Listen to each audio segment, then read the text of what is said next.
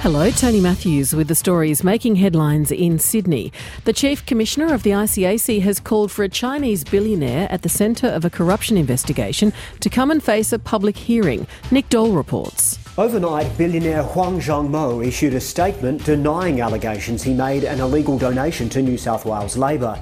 The Commission's already heard allegations he walked into ALP headquarters with $100,000 cash in a shopping bag.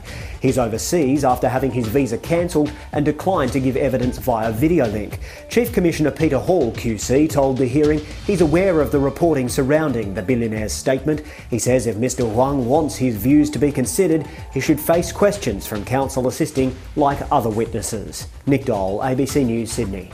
The New South Wales opposition leader Jody McKay is calling for new laws to be introduced to keep child killers behind bars longer. She's made the call after one of the state's most notorious criminals walked free from a Sydney prison on Thursday. Michael Guida served 17 years in jail after pleading guilty to the manslaughter of Sydney schoolgirl Samantha Knight and abusing 13 children.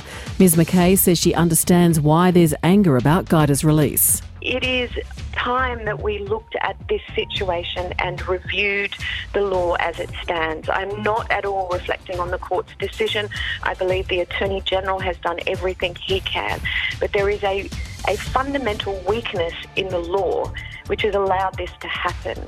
Star Casino will make its final submission to the Independent Planning Commission that will suggest changes to its proposed Ritz-Carlton Tower in Pyrmont.